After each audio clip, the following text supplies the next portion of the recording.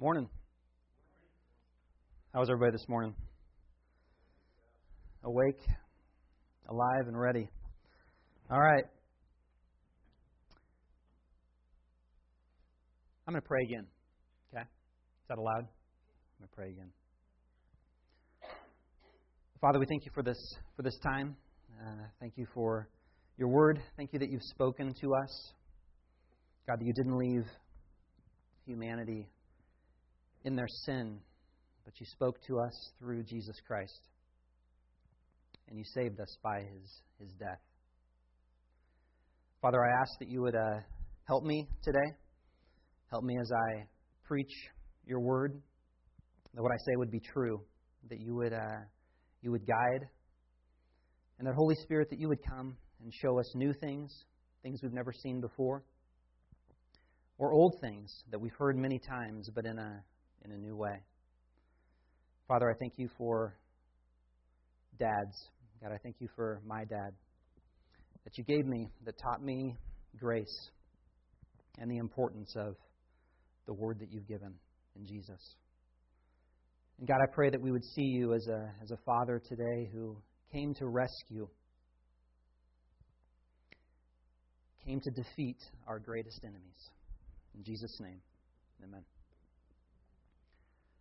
So depending on which list you go to, you'll find that two things which people fear the most are public speaking and death.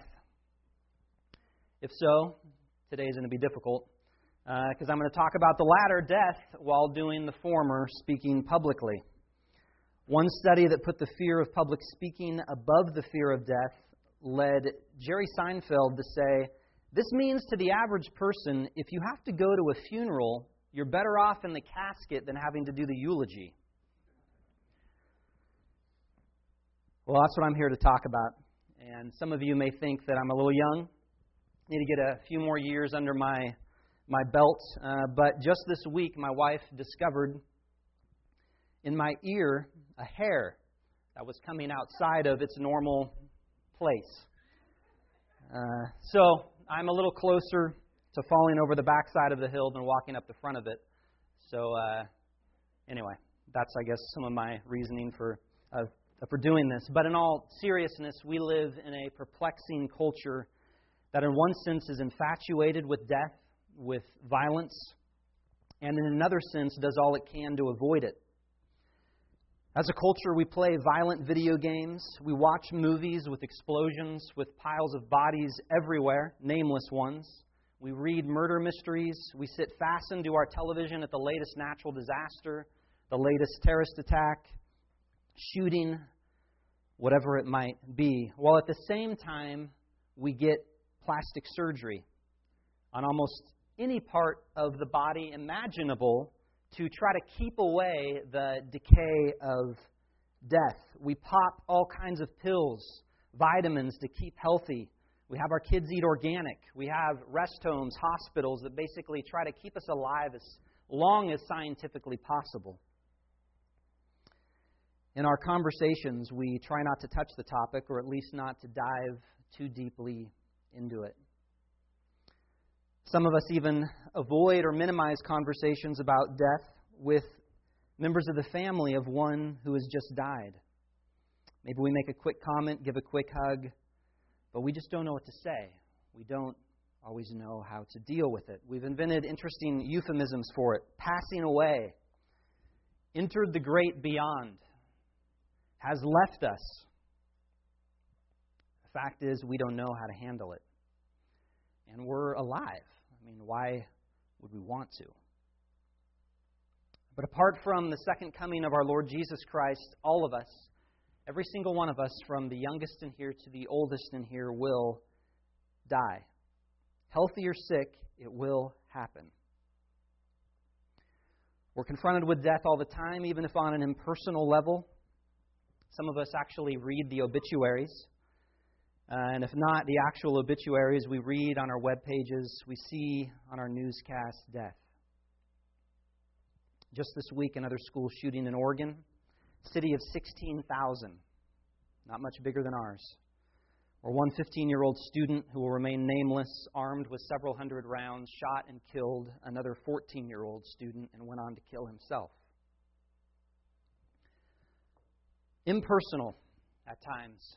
We've witnessed thousands of deaths through media, watching it over and over again, reporters bringing it to us in our living rooms. So we are bombarded with the reality of death daily. And not as often, but when it comes, devastating on a personal level. When our lives are disrupted by the death of one we love. Sometimes it's slow and painful. I had a friend just these last couple weeks whose dad, who loved Jesus, died from cancer. Other times, it's the suddenness of a heart-rending phone call, maybe a knock at the door. Most of my life, I was very little affected by death. Till one of my closest friends' baby died of SIDS over a decade ago. And then, of course, the end of May.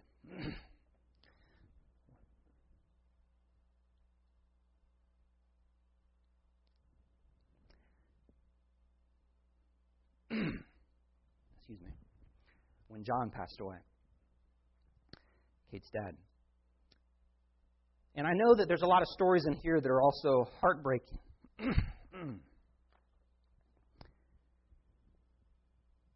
But it's coming for all of us. It's not fiction. It's not just another story, even a story of a family member. It's coming for each one of us.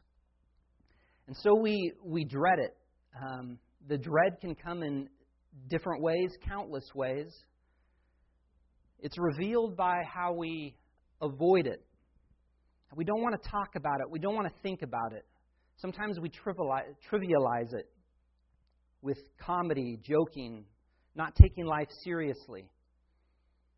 Sometimes the fear is shown by just anxiety, worry that it's coming, that it may come for us, that it may come for one that we love. I can remember as a kid being haunted by death, though it came indirectly. And if I'm honest, I still have my moments that, if I allowed a press on me, would probably become debilitating. The reason why I say it was indirect is because in my childhood, I can remember fearing very deeply the thought of eternity. And by this I mean a fear of any eternity. As a Christian raised in a Christian home, hearing of Jesus, the rescuer of death, it was not a fear of an eternity of nothingness. It was not a fear of hell, but it was a fear of being in heaven forever. The infinite duration, the size of eternity was psychologically crushing. Novelist Stephen King, in one section out of one of his earliest books, through the voice of a character called the Man in Black, wrote this: "The greatest mystery of the universe offers is not life, but size. The child who is at most at home with wonder says, 'Daddy, what is above the sky?' And the father says, 'The darkness of space.' The child, 'What's beyond space?' The father, 'The galaxy.' The child, 'Beyond the galaxy.' The father, 'Another galaxy.' The child, 'Beyond the other galaxies.' The father, 'No one knows.' You see, size defeats us."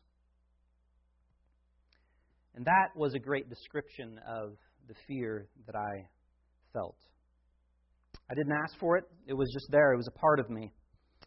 And I'm not the only one who has feared death and its implications. In his 1973 Pulitzer Prize-winning book, The Denial of Death, cultural anthropologist Ernest Becker gave us the point of his book right in the beginning. This is what he writes. And this man is not a Christian, to my knowledge. The main thesis of this book is the idea of death, the fear of it, haunts the human animal like nothing else. It is a mainspring of human activity designed largely to avoid the fatality of death, to overcome it by denying it in some way that it is the final destiny of man. So here's Becker, an anthropologist, believing man is an animal, which obviously we would disagree with. but noticing in his research that the fear of death is universal to the human condition. Is this correct? Is it biblical? Can we assume that every single one of us in some way deal with the fear of death? And the answer, of course, is yes. We read it earlier this morning in Hebrews 2:15. Whether it's the size of eternity, whether it's the process of dying, whether it's death, whether it's what happens after death, whatever it might be, the dread of death is an enslaving fear that no human can escape apart from the person and work of Christ. Before we go to our text, which was read by Ted in Hebrews, we need to understand that the narrative of Scripture, that the story of the Scriptures tell us about the world and why the world is the way that it is. And by this, we'll see why death is the sum of our fears. In Genesis is the first book of the Bible, the book of beginnings, the very first phrase of the very first verse. We learn that in the beginning there was God. God. Nothing but the triune, personal God of life, Father, Son, and Holy Spirit. And the first thing in the first sentence that it says that God does is that God creates. In the beginning, God created the heavens and the earth. As it goes on, we see that creative life pours from God's being, that through His Word He creates sky, He creates sea, porcupines, koala bears, beetles, brontosaurus, male and female, the pinnacle of His creation in the image of Himself. He places man in a lovely garden, a perfect garden. He commands them, fill the whole earth, have dominion over it. He tells them to enjoy every tree in the garden. Enjoy all of them, everything that I have made. But don't eat the one tree, the tree of the knowledge of good and evil. On day 7, we know that God rests. And this doesn't mean that God was tired. This means that God was satisfied. He was enjoying all that He had made. In that chapter, that first chapter of Genesis, we see that creation is not God, but that creation is very good. He repeats it over and over again. And God saw that it was good. The rhythm goes throughout the days of creation. Very good. He enjoys His creation, and He gives His creation for man to enjoy. Life, delight. There's not any brokenness anywhere. There's no curse anywhere. There's no relational conflict. No death. But, chapter 3. Satan, the serpent, tempts Adam and Eve to disobey the good word of God, the very word that gave them their very life. They turn from God's good word. They listen to Satan's lie. They obey the lie of the devil. And death enters the world. Due to their trust in Satan's lie, due to their own sin, God drives them out of the garden into a fallen and a broken world. The curse of death, its tentacles spread to every corner of creation, to all the hearts of every man and woman who would be born after Adam and Eve, bringing separation from God, bringing the judgment of God on creation. Contrary to some opinion, the story of the world is not the story of death bringing greater life, but that death came as a result of the sin of Adam. Death came as a result of sin, not obeying, not enjoying God and His Word. The Apostle Paul put it, the wages of sin is death. That's the payment for sin. It's the desecration of God's good creation. It's the great enemy of human beings from Adam. As a result of Adam, as a result of their sin, we're separated from this holy, good God of the universe and His good creation. We're helplessly captivated by sin. We're in the tyranny of death. I was thinking your newspaper looks the way that it does. Your television reports look the way that it does because of this story. Because this is true. Your heart, the wickedness in it, the self-righteousness in it, it looks the way it does because this is your story. This is all of our story. This is what the Bible has taught from the very beginning. But enough of that. Enough of the bad news. Hebrews chapter 2. Hebrews chapter 2 gives us the rest of the story. We don't know who wrote this book. I know Bob thinks it's Paul. That's okay. Doesn't actually matter, because as Christians, we believe that the Scriptures are the inspired, the authoritative Word of God. It's not Paul's opinion. It's not some writer's opinion. It's the divine words of the Holy Spirit spoken through men. So, these verses that we read about death, these verses that we read about fear, about Jesus, are not opinion. They are truth. It's been said, that famous certainty, death and taxes, well, they will end.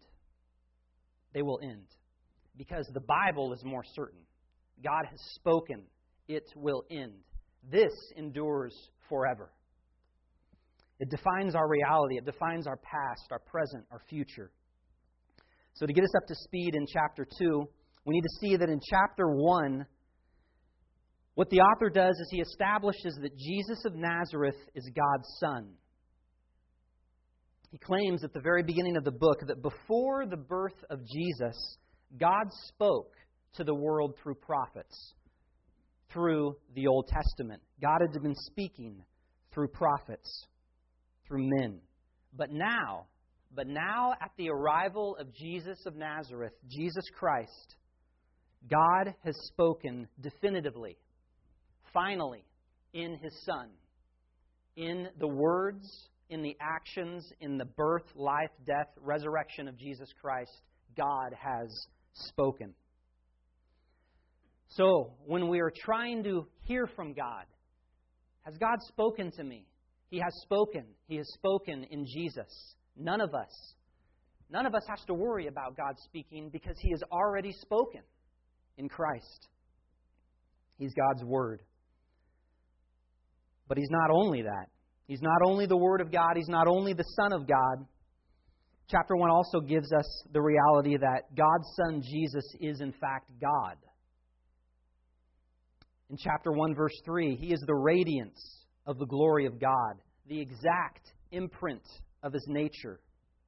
The radiance of the glory of God. Jesus, the exact imprint of His nature. He's God in the flesh. That means there's no other God in the universe but the God of Abraham, Isaac, and Jacob. The God who came in the flesh as Jesus Christ. As the old Nicene Creed puts it, Jesus is the only begotten Son of God, begotten of the Father before all worlds, God of God, light of light, very God of very God. Or if creeds kind of bore you, Stephen Colbert, wise scholar, no, actually a comedian, in one conversation with a liberal New Testament scholar that denied Christ's divinity, he said to him this: "What's the son of a duck? It's a duck." Jesus is the Son of God. Jesus is God in the flesh. So while chapter 1 of Hebrews makes clear that Jesus is God's Son and 100% God, chapter 2 makes clear that Jesus is 100% man. We are an evangelical church, conservative. We don't typically have issue with Jesus being God. But sometimes we don't make Jesus man enough, human enough. And that's a massive mistake. It's an equally heretical mistake not to have Jesus the man, Jesus as God. It's not enough that Jesus only be God. Jesus is also a man, or all of our hope for humanity, for redemption, is broken. Why? Why does Jesus need to be a man? Why does God's Son need to take on flesh? Because He had to take on skin and bone to liberate us from death. He had to be a man to enter death and to defeat death, to kill death, to defeat the devil. God made a promise in the Garden of Eden that we didn't talk about. He made a promise right after the fall of man to Satan that one day her seed, Eve's seed, would come and crush his head. He promised the devil that right after sin. Sin, grace. Word spoken, you will be defeated. There is another one coming. That's what Hebrews 2 gives us. It's a fulfillment of this promise. I know we read a lot of verses there at the beginning. Don't worry, I'm not going to go through all of them. Start at verse 10. Verse 10. Look at it with me. For it was fitting that He, for whom and by whom all things exist, in bringing many sons to glory, should make the founder of their salvation perfect through suffering. First thing we need to figure out is who is this verse talking about? Who is the He in this verse? Pronouns can be a little tricky in the Bible. You can be talking about several persons in the previous verse and then say He in the next. Which one is it talking about? The He here, as the TNIV puts it, which is correct, is God. God the Father. Look at the phrase, it was fitting. It was fitting that God the creator of heaven and earth, the maker of the moon, the mountains, the one by whom, for whom all of creation exists, it was fitting that this transcendent, this big, this sovereign, holy God do this. Really? I mean, it's fitting that He do this? It's actually counterintuitive when you think about it. We're talking about the sovereign God, Creator. How is it right? How is it suitable for God to do it? For God to bring about His plan of redemption, to gather His children by making His Son, the God-man, perfect through suffering. Would a king suffer for his subjects? Would a master die for his servants? No, not in this world. Not in our sinful world's understanding of what power is, what authority is. Islam despises the idea that God is a son or that the son would suffer. But this is exactly how God accomplishes our redemption. Why is it fitting for God to do it this way? There are two reasons. Number one, because it fulfills His plan. Number two, because it matches His character. Number one, it was fitting for God to do this because through the sufferings of the Son, He restores His good creation that we talked about and fulfills His plan to redeem it. We see that in the phrase, in bringing many sons to glory. Look at that word glory. Glory. God's aim is to restore the glory of those created in His image, to restore all that was lost in the garden at the fall of man. His mission is to make the flawed flawless, to make the broken whole, to make sinners His sons. Through Jesus, God has restored the glory of every man and woman who trusts Jesus. The Bible, as we know, it tells us that everything that God does is for His glory. But this verse also tells us that it is for ours. One commentator, reflecting on the Jewish and Christian background surrounding the word glory here, mentioned that it means divine power and presence. And what God is doing by bringing everyone who trusts Jesus to glory is that He's bringing them into His eternal presence. He's bringing them into His rule that was all lost and forfeited in the garden of Adam and Eve. The unhindered access to the presence of God that Adam and Eve had in the garden, the joy of that, God has brought back. He's brought it back in an even greater measure through the Son of God, through Jesus. Now, instead of death as the end, God's kids can be assured of being in His presence forever. Forever, in a new heavens, in a new earth where righteousness dwells. The second reason, first, it fulfills His plan. He reverses all that Adam broke. He restores the glory. Number two, it matches His character. It matches the nature of God to bring many sons to glory and make His Son perfect through suffering, because who is God? He's gracious. He's merciful. He's compassionate. In Exodus, you see that. I've talked about it before in the divine name. The gracious, merciful, and compassionate God, full of steadfast love. This is who He is. So it's not just in the abstract. His mercy, His compassion isn't just in the abstract. It isn't just doctrinal formulation. It's in the here and now. It's in history. He's the kind of God. God is the kind of Father that through the sufferings of His own Son would rescue the suffering, would rescue suffering sinners to make them also His sons. I was thinking, for those of you who knew the title, it doesn't seem like a Father's Day sermon, but it is. This is a Father's Day sermon. The story of the Bible, the story of the world, is actually a family matter. It's Father, it's Son, it's Holy Spirit. It's the sons and daughters of God. God is a dad. He's a dad that goes to rescue His kids.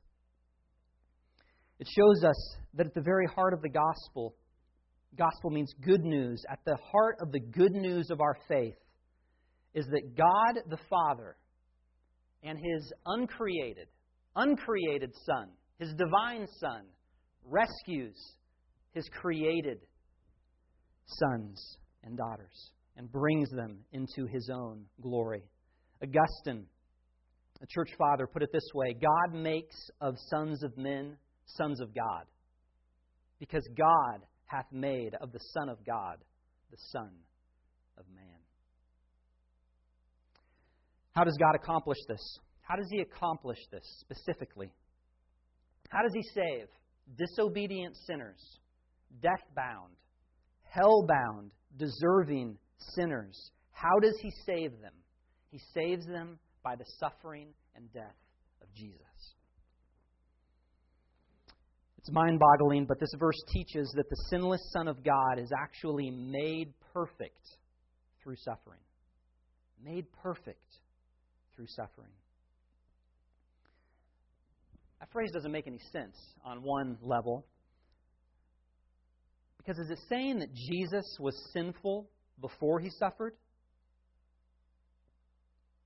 No. No, it's not. It's not saying that something tainted is going to become untainted. But perfection here is the idea of attaining completion. It's of achieving a goal. Jesus completed the goal. He completed the mission of the Father when He came by suffering death through crucifixion. That's how He did it. There was no other way. The mission of God would not be complete, would not be fulfilled without a man, without the man, Christ Jesus, entering into the full suffering and death of humanity. And I was thinking, we try all we do. We try all we can do to avoid suffering. At least I do. And yet God's plan, God's gospel from the beginning of time to save the world is to save it by slaughtering His Son, by the suffering of His Son. So God is not standoffish toward us. We do not have a deist God, a God who turns on history, winds up the clock, steps back, and lets it happen. That is not our God. Our God enters into the mess. He enters into the suffering. He draws near to the broken world to enter its horrors and to restore the glory of creation.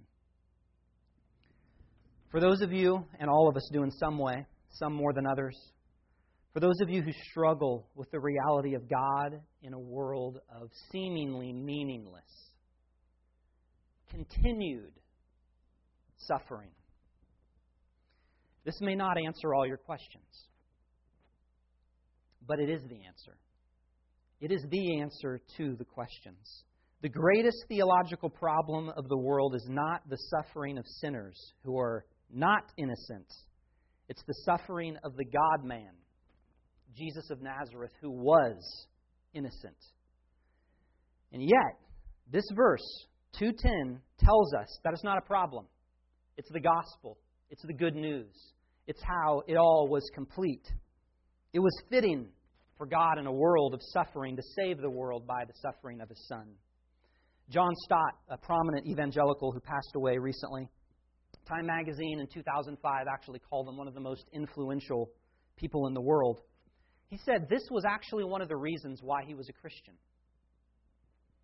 He wrote, "Why am I a Christian? One reason is the cross of Christ. Indeed, I could never myself believe in God if it were not for the cross. It is the cross that gives God His credibility.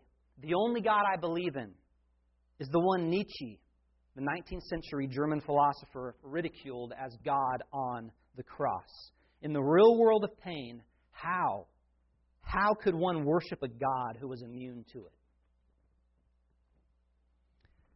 God isn't. God's Son is not immune to it. He shares the same flesh and blood that you and I share. Look at verses 14 and 15. Since, therefore, the children share in flesh and blood, He Himself likewise partook of the same things, that through death He might destroy the one who has the power of death, that is the devil, and deliver all those who through fear of death were subject to lifelong slavery. Since. It's a great word. Since the children. The men and women, that verse 13 says, were given to Jesus by the Father. Since they have flesh and blood, since they have arms, since they have elbows, noses, toes, flesh and blood, since they're entirely human, so too will Jesus have the same things. Jesus knows what it is to be human because He was fully human. Fully human. Bathroom breaks. Both kinds. 1, 2. Fully human. Thinking about Him swinging the hammer with Joseph. Calluses on His hands. Leg cramps. After working hard. We're supposed to feel the humanness, the mannishness of Jesus Christ. That's what the writer's doing here with these words, flesh and blood. It's critical to our faith. If we downplay the humanity of Christ, there's no hope. If we downplay the humanity of Christ, there is no hope. The Apostle John said that the way we identify a false prophet, how you identify somebody who is teaching falsehood, is whether or not they confess Jesus Christ come in the flesh. If a religious teacher with the name Christian, whatever, says that Jesus does not come in the flesh, 1 John 4, 2-3 says they are not from God. They have the spirit of the Antichrist. So the Antichrist is not just the figure at the end of the world we got to worry about, that we write books and do movies about. It's about anyone who denies that Jesus came in the flesh. We can't recoil from this thought that God would be a man, which some religions do. The second person of the Trinity was made flesh. He became human. Hebrews makes this undeniably clear in that verse that I just read. Why? Why did He do this? And here it is. That through death He might destroy the one who has the power of death, that is the devil, and deliver all those who through fear of death were subject to lifelong slavery. Jesus came to earth to die. And not just to die, but to do something by His dying. Through, the Word says, through His dying, His execution on a cross reserved for the worst of criminals, through that, Jesus would do two things. He would destroy and He would deliver. He would destroy the devil who has the power of death, and He would deliver those who are enslaved to the fear of death. This is one of the very reasons, one of the very purposes that Jesus comes into the world, is to destroy death and the devil. Destroy it. This does not mean the devil is annihilated, that he's no longer here anymore. What the Greek word actually means is that Jesus' death makes the devil inoperative. useless, inactive. The death of Jesus renders Satan's power over death powerless by dying. Satan entered the garden of God's good creation as a deceptive serpent. He tempted Adam and Eve to sin. He plunged human history into a history of death through his temptation.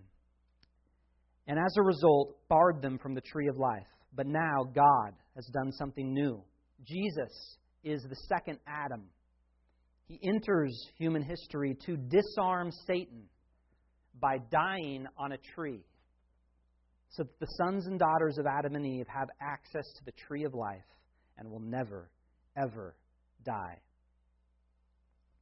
A lot of times we think the purpose of Jesus' death is just to get our sins forgiven. And of course, that is one of the main purposes of Jesus' death. We see that in verse 17, which we're not going to talk about. But it was also to conquer death. It was to conquer death and the devil. 1 John 3:8, to go back to John. John said it this way: the reason the Son of God appeared was to destroy the works of the devil. The reason God became flesh was to destroy the devil and his works. The devil's job description is to steal, to kill, and destroy. Jesus undoes this. He renders it powerless. And interestingly, he decimates this power.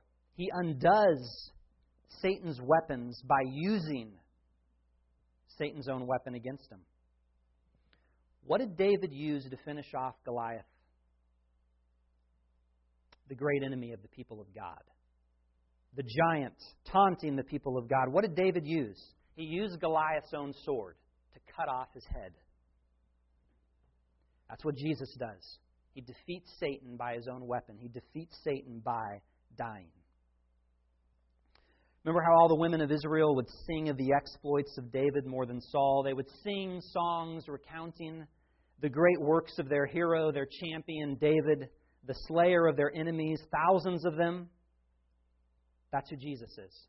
Jesus is not only our Savior from sin, He is our champion. He's our champion over death and the devil. The word founder, which was back in verse 10, the word founder has the connotation of a champion, of a forerunner, of one who goes before, one who blazes the trail, a leader who brings deliverance by defeating his foes for his people. Jesus' aim in defeating Satan was to deliver those enslaved to death and to its fear. Fear, the introduction of the sermon. That's what it brings us back to. And this is the best news in the world. Jesus does what we cannot do. We can't do it. There's no deliverance from death, from the fear of death on our own. We're imprisoned to it. It enslaves us. It's something we cannot shake. We Americans, we think we're free. We're not free. We do anything we can, from drugs to therapy, sex, shopping, entertainment, good deeds, to weaken our anxiety over death. But ultimate liberation from death can only come if it's conquered. Blaise Pascal, he was a philosopher, he said, "Let us imagine a number of men in chains, all condemned to death, where some are killed each day in the sight of others. And those who remain see their own fate in that of their fellows and wait their turn, looking at each other sorrowfully, without hope." It's an image of the human condition. But God's gospel gives us something different to imagine. Imagine those men in chains, condemned to die, not looking at each other sorrowfully, not looking at each other without hope, but looking at another man. The God-man, Jesus, heading up a mountain called the place of the skull, to die for their sins and release them from condemnation. Imagine this man who took on this frailty of the human condition, death, shedding his blood to release men from their deserved hopelessness and condemnation. And then imagine this man sharing this humanity, this other fellow, rising from the dead, conqueror, champion, with the keys of death and Hades to release them. Imagine that. It's not a fairy tale. That is the gospel. That is the good news. It's news as sure as yesterday's news. Jesus is the victor. He died the death we should have died. If we want to be rid of our paralyzing fear of death, look to Jesus. Look to the champion. I was thinking, how do we conquer a fear? One of the ways, at least for me sometimes, is to bring someone else. To bring someone else to help you confront it, to help you deal with it. You ever had a bully who bugged you at school? You were afraid of? I can remember this one kid would always just throw balls right at me, those big rubber balls, and just hit me with it. That was a Christian school. Well, what's one of the options? One of the options is bring your older brother. I didn't have an older brother. But bring your older brother. Bring somebody else who's bigger, who's stronger than the bully. Because this older brother is not only going to beat down the bully, he's going to beat out your fear. You're going to feel better. Your older brother's with you. You don't have to deal with the bully anymore. And Jesus, in this passage, in verse 11, it says, He is not ashamed to call them brothers. Jesus is the older brother of all of those who trust Him. Our older brother took all our fears. Our older brother took our greatest fears, defeated our greatest enemy, death and the devil. He's our big brother. He's our hero. He's our champion. He takes our dread of death, our enslavement to it, and defeats it by rising from the dead. And He is not ashamed to call you brothers if you do what? If you trust Him. Jesus is not ashamed. You think, man, I got a lot of things to be ashamed of. Jesus defeated all that at the cross. Trust Him. He will not be ashamed to call you brother. It's what He came to do. He's our champion. This is our hope. Sermon's not mainly about fear. It's not mainly about dread. It's about hope. A while ago, we celebrated resurrection on Easter Sunday. We celebrate that day that Jesus rose from the dead. And these verses in Hebrews obviously emphasize more so this idea of suffering, the reality of suffering and death of Jesus the man. But we also know from the Gospels that Jesus bodily rose from the dead as a man. The proof that Jesus beat the devil, that He defeated death, is that He's alive. That Jesus is alive. He rose bodily from the dead. 1 Corinthians 15, 3 through 6. Paul outlines the heartbeat of our faith. I delivered to you as of first importance what I also received, that Christ died for our sins in accordance with the Scriptures, that He was buried, emphasizing that, buried, dead, that He was raised on the third day in accordance with the Scriptures. It fulfilled all of this. And that He appeared. He appeared to Cephas, then to the 12. He appeared to more than 500 brothers at one time. Why does He make it so explicit? He's saying this happened. Jesus Christ rose from the dead. It's based on eyewitness accounts. It's fulfilled in the Word of God, and it is based on the accounts of people that saw Him alive, bodily, not just spiritually, not just a ghost, bodily, physically alive. And so you know how news of the death of a loved one can change your world forever. And it does. It changes our lives forever when somebody dies. It's an enemy. But Jesus defeats death. That news is just as earth-shattering, even more. It changes the world. Your life, the life of your family, the life of the world, will never be the same when you trust Christ. Everyone who turns from their sins, from their self-righteousness, and trusts this resurrected Jesus will one day rise from the grave to be with Him. You don't get to heaven by paying your dues to God, but you get to heaven by God's good news in Jesus. You won't conquer your fear of physical death. You won't conquer death itself, but you will conquer it if you trust the conqueror who took death in your place. The only way to overcome death is to trust the one who overcame it. I was thinking, if we don't believe that we're sinful, the evidence is everywhere. It's in your life, and the evidence is in that you're going to die. It's the wages of sin. The payday for your sin is coming upon your death. But the beauty of the gospel is that you don't have to pay it. You don't have to pay that wage. You can't pay for something that's free. We see this in the book of Revelation. Revelation, of course, gives us the end of the story. Revelation 21 gives us a beautiful picture of the new heavens and the new earth, where only righteousness dwells, where creation is restored, where God is with His people. No more curse, no more death. It speaks of the fact that there's no tears, no mourning, no crying, no pain. The former things have passed away. In verse 5, God says, "Behold, I'm making all things new." Write these down, for these words are trustworthy and true. And He said to me, "It is done. I am the Alpha and the Omega, the beginning and the end. To the thirsty, I will give from the spring of the water of life without payment. The one who conquers will have this heritage, and I will be his God, and he will be my son.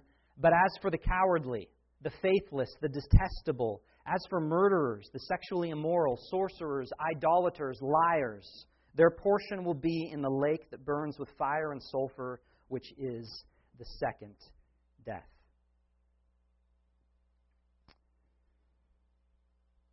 The second death is the worst.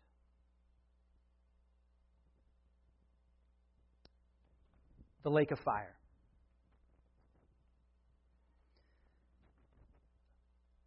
But the good news,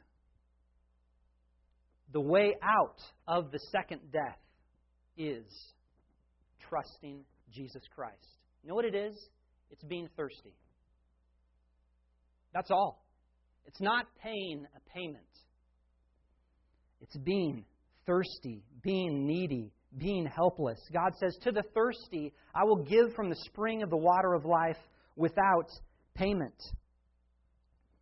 Later in 22:17, at almost the very end of the Bible, the Spirit and the bride say, "Come." Let the one who hears say, "Come." Let the one who is thirsty come. Let the one who desires take the water of life without price. We do not have to pay for our death, for the second death, because Jesus Christ has paid for it. We trust Him, and we're with Him. Jesus is the living water. He quenches the thirst. He is eternal life.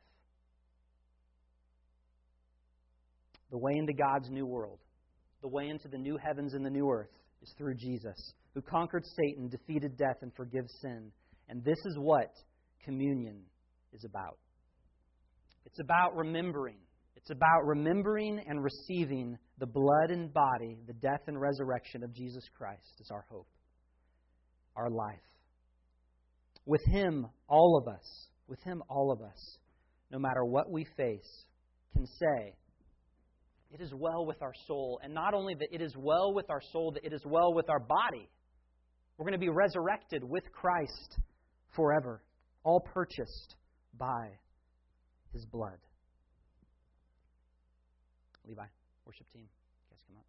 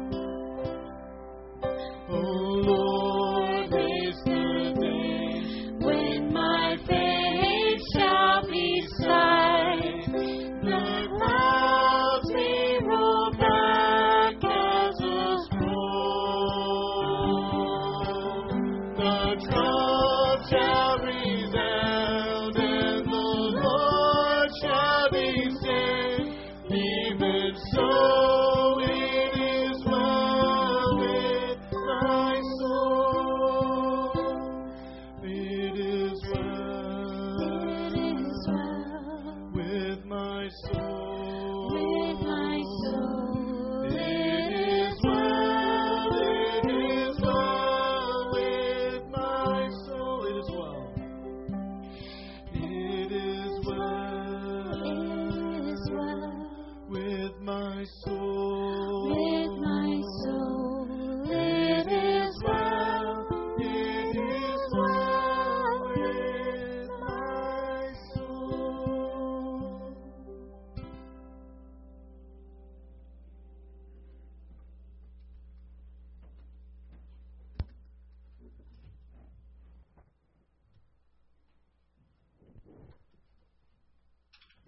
On the night that Jesus defeated the dread of death, on the night that Jesus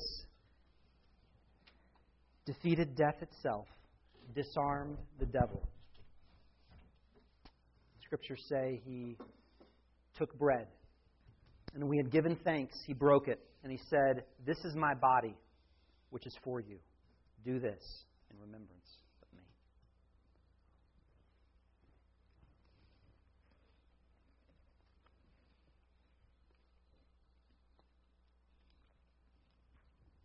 In the same way also he took the cup after supper, saying, "This cup is the new covenant in my blood. Do this as often as you drink it in remembrance of me."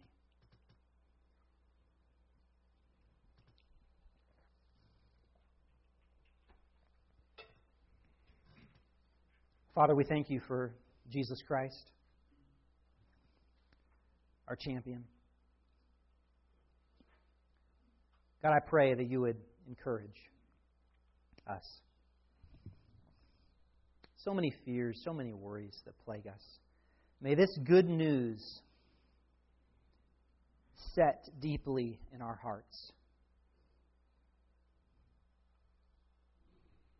What you did for the world was gracious, was wonderful.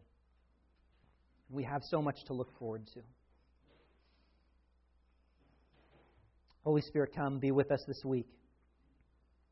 Let us know this freedom. In Jesus' name, amen. Amen.